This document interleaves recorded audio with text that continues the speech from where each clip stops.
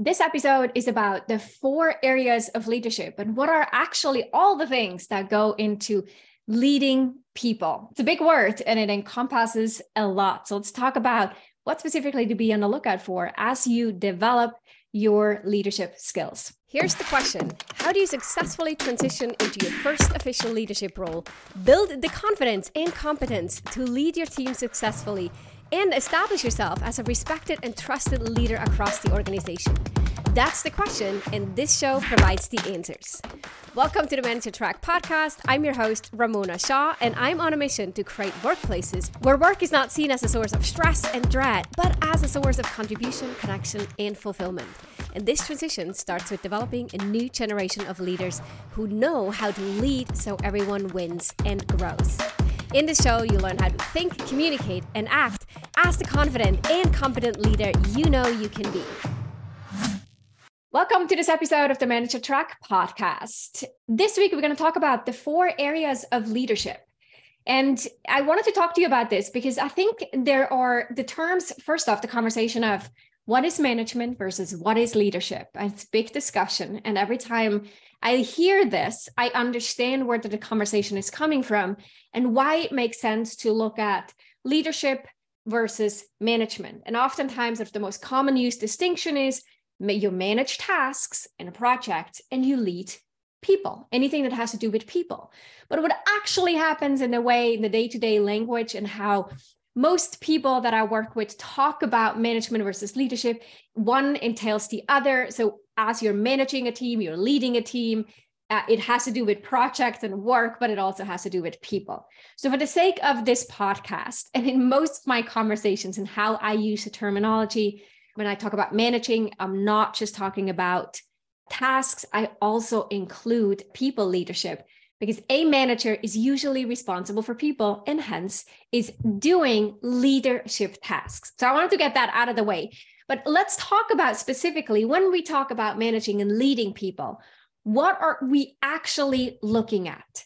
So I put together a list of what are some of the key topics and themes that leaders have to consider and develop and grow as they expand their influence in a leadership role. And this is in random order. So there's goal setting, meaning to look at company goals, but then breaking it down for your team and then breaking it down for individuals on your team. So it's a little more complicated than just setting your own goals that you would maybe as an IC. Motivating employees. Can you even motivate employees? And if so, in which ways can you engage them and make their work more fun, more enticing, more energy giving versus energy draining? So they want to invest and they want to grow with you and give their best. So how do you bring out the best in people? Coordinating work, actually coordinating workflows and coordinating work assignments and responsibilities. Hiring people. Having a pipeline of people and talent that you could hire, even if you're currently experiencing a hiring freeze, then actually going through the interview process, identifying top talent, then getting them to sign a contract and onboarding them into your team and into the organization. Setting expectations, not just for their work output, but also in terms of behaviors that you expect and values that you expect to be honored or cultivated on the team. Giving feedback on an ongoing basis, what we call performance coaching, as well as in performance reviews, performance management. If someone isn't performing well, how do you handle those conversations?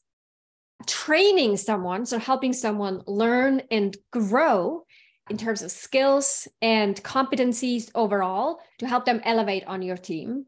Managing and running meetings in an effective way, presenting to your team and conveying messages, being the translator and sometimes the bridge between your team and upper management, upper leadership, as well as managing up. So not only are you taking information, you're passing it on to your team from above and sideways, but also you're doing this the other way around where you're advocating on behalf of your team and updating other people on what's going on your team, which then also includes stakeholder management, managing up and managing across. And we use the skills of influence, persuasion, decision-making skills, and developing a system for effective information tracking, and information sharing. Those are all skills that fall within that scope of people leadership and managing a team. Now, this was a long running list. And what's actually really interesting, if you think about this, is there is not any other job that I can think of that has so many different responsibilities and high stake responsibilities. We're talking about people and people's careers. We talk about people's well-being. We look at statistics. I think it's like 1 in 5 says their boss is the most stressful part of their day. It's not the kids, it's not the commute, it's not the household responsibilities, not the work in itself, it's their boss. So as a manager, this is a significant responsibility. Yet it comes with 0 to very little training or support other than managing people and moving into leadership. And so that is the thing. Obviously, you hear me talk about this a lot. I want to shout this from the rooftops. It is not okay to move people into leadership roles without providing training and support. I can't think of any other job with comparable responsibilities that includes no to little training for the people in those roles, other than moving people into leadership roles. And that is the impact we want to have and the things that we specifically want to change. The big part of our work is focused on supporting first-time managers as they're transitioning into leadership to equip them and support them with the right tools and skills to be set up for success, not just because that makes their job more fun and easier and fulfilling, but also because it directly impacts the level of engagement and the performance and the retention of the people on their team. Now, okay, so that is one part. When we first move into leadership, we have to acknowledge a lot of new things that for all other jobs, we will go to school for probably years or take lengthy trainings and get certifications to feel equipped and be equipped to then fulfill the job responsibility, not with management.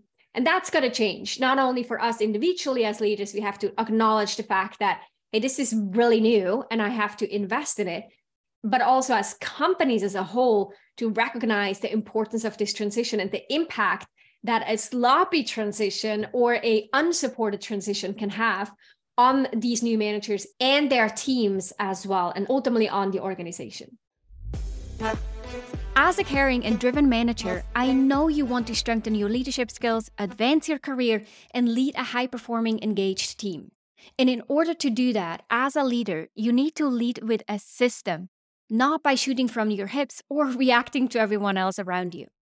To do so, you need to first learn what should go into a leadership system, and second, develop your own. Now, the good news is that I teach you one must-have part in your leadership system in a concise, actionable, and yet comprehensive course focused on running successful one-on-one meetings with your direct reports. It includes over 67 minutes of tactical leadership training, plus a set of resources to make this as easy and immediately applicable for you as possible. You can either watch the video lessons or listen to it through a private podcast feed on your phone. You can get your hands on this course, which I want every single manager to have, for a nominal $19 at ramonashaw.com/11. That's 2 times the number 1. You can check the show notes for the details or head on over to ramonashaw.com/11 to get started right now. So that's one thing, but now let's look at what happens after. So once someone has onboarded and these leaders have started to feel more confident with their new responsibilities, the list of things that I've just went through and lots more, that they feel like, okay, I'm getting a handle. I see how things start to flow. I feel like I'm meeting my boss's expectations. My team is doing well. I'm getting overall pretty good feedback. That is where we feel more grounded, and that initial steep learning curve is about to settle a little bit. So anytime we're going through a growth curve that goes up and then we settle a little bit and it stabilizes, that's part of the process. And as we're stabilizing, we're soon then going to look at, okay, now what's next? This feels good. So what is my next level? And if you're in a situation where you're looking at, okay, what is my next level? Or you're still trying to make sense of what leadership really entails, I suggest that you think about 4 specific areas. The areas include self-leadership, which is an ongoing effort and the core of leadership in itself. So leading yourself, how do you manage your time? How do you manage your emotions? How do you keep track of commitments and work? How do you set boundaries, for example? How do you establish trust? How do you have a growth mindset, always looking to learn, to solicit feedback, to take on feedback without being defensive or only reactive? All these things that are core to becoming a strong leader that other people want to be led by are based on self-leadership. So that's a big aspect of leadership, although it doesn't involve any other people. The second part after self-leadership is to lead one person. So this is the relationship between you and one other individual.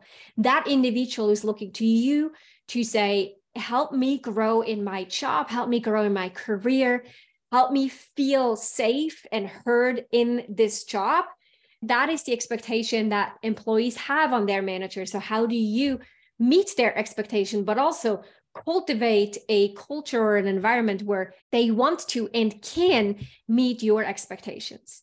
That direct dialogue, and that involves goal setting, setting expectations, performance coaching, feedback, career conversations. It involves the ongoing support with them, training aspects, and so forth. That is the second aspect. Then the third aspect of leadership is how do you manage a team? And that becomes significantly more important as you elevate as a leader. So initially, a first-time manager, you might have a small team, 1 person, maybe 2, maybe 3. And once you have 2, 3 people on a team, it starts to feel like an actual team. And the dynamic will change. You have 4 or 5 people, and all of a sudden, you start to think about, oh, how do I not become the dependent person and everyone comes to me because I established this one-to-one relationship? But how do I create a team environment where I'm just one component of it, but we're a team? And as the team grows and over time, you start to maybe manage other managers and then they have their teams. How do you run that whole department or that bigger team now at that point? That's the next level that you have to start to think about. How do you build these relationships? How do you create an environment of trust and psychological safety? How do you track decisions that were made? How do you ensure proper information flow? How do you create engagement and break down silos? How do you nurture creativity on the team? How do you prepare them for risks coming down the road? How do you set the team up so it's able to address the needs of the organization? Those are higher level conversations or topics that you have to start to consider. And for you to learn how to do this will be part of your skill building or leadership development journey. And then the fourth aspect of growing as a leader will be related to the things that you do to foster relationships with your peers and your other stakeholders. That includes your boss, your boss's boss, and other people, I want to say like higher up or in other departments of the organization. Not just to build and have strong relationships so that you could maybe be promoted in the future. That's one aspect, but more importantly, so that your team becomes integrated in the organization, that it feels like you're connecting the dots, you're able to break down silos, and you're taking a stance of, I am here as a leader of the organization, not just a leader to my team.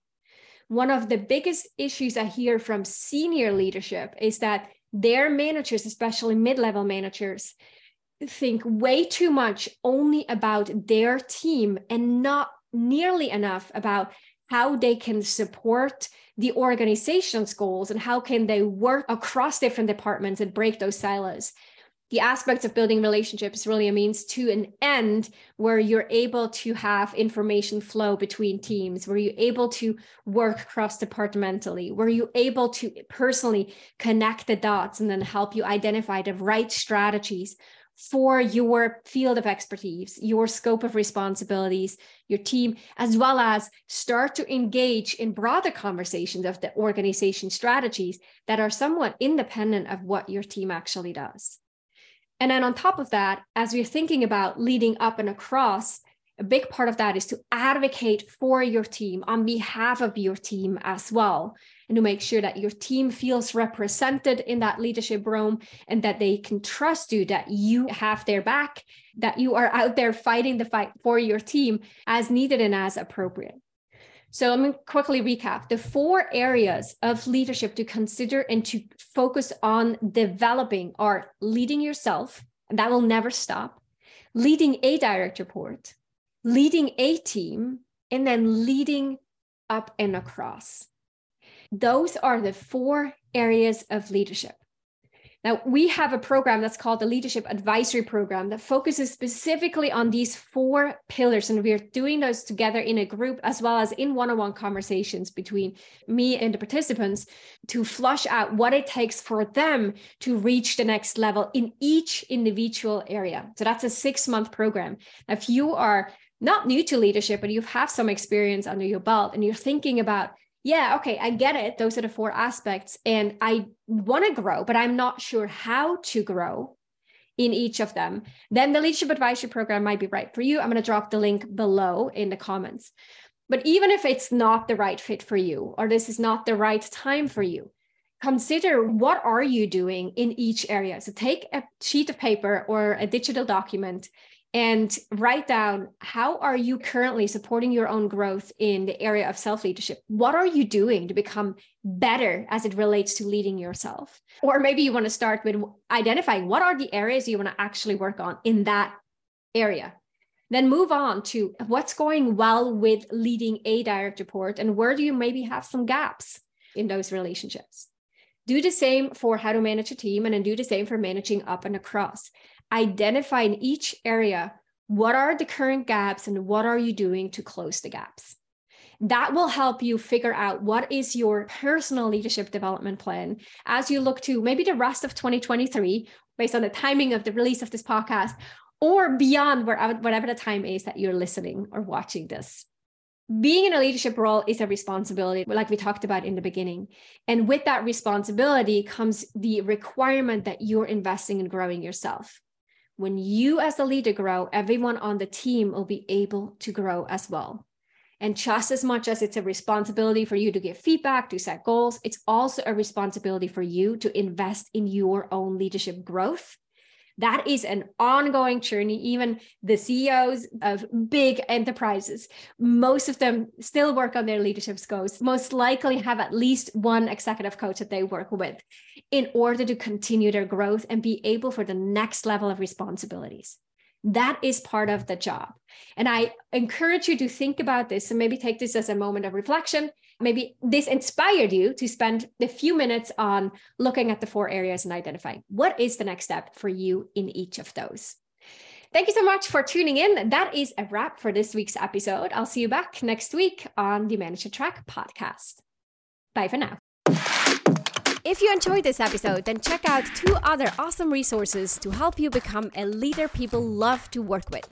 This includes my best-selling book, The Confident and Competent New Manager, which you can find on Amazon or at ramonashaw.com/book, and a free training on how to successfully lead as a new manager. You can check it out at ramonashaw.com/masterclass. These resources and a couple more you'll find in the show notes down below.